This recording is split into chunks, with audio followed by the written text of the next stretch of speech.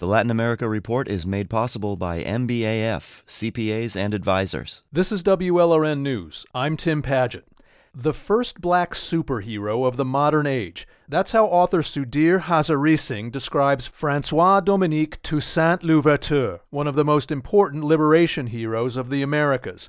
At the end of the 18th century, Toussaint led a remarkable revolution that made Haiti the first republic founded by formerly enslaved black people. But he's received relatively scant attention from historians.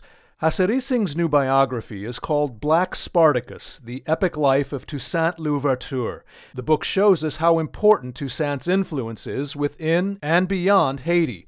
Hazareesingh is a historian at Oxford University in England, and he spoke with me from there. Professor Hazareesingh, thank you for talking with us. Nice to be with you.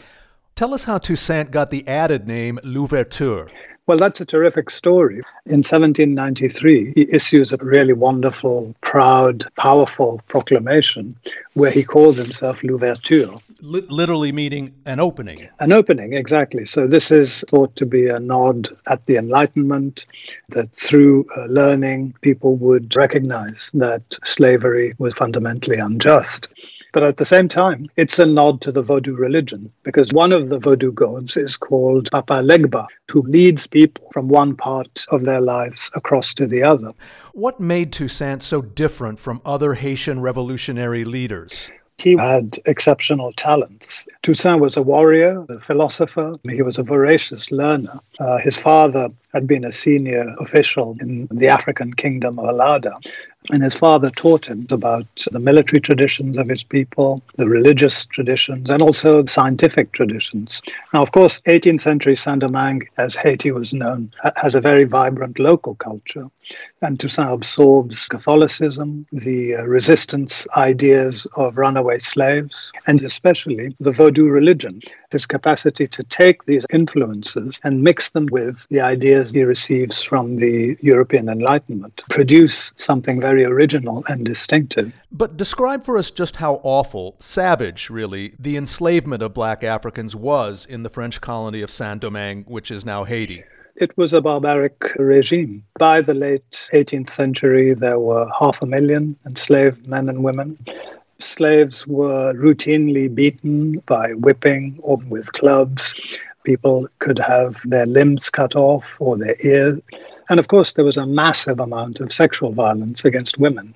There's a striking scene in the book when Toussaint intervenes to stop the execution of white prisoners because it would reflect poorly on the slave rebellion. Yes, he wants to lead his people towards emancipation, but he also wants to create a new political community where everyone, black, mixed race or white, including people who had been slave owners, agree to live together on the basis of shared values. And he realizes that people need to reconcile with each other as quickly as possible.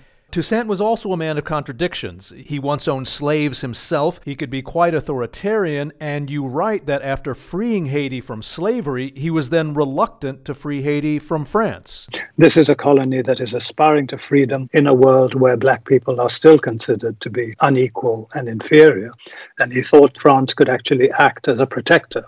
Napoleon's forces captured Toussaint and sent him to prison in France, where he died in 1803. But Toussaint's army prevailed, and Haiti became independent in 1804.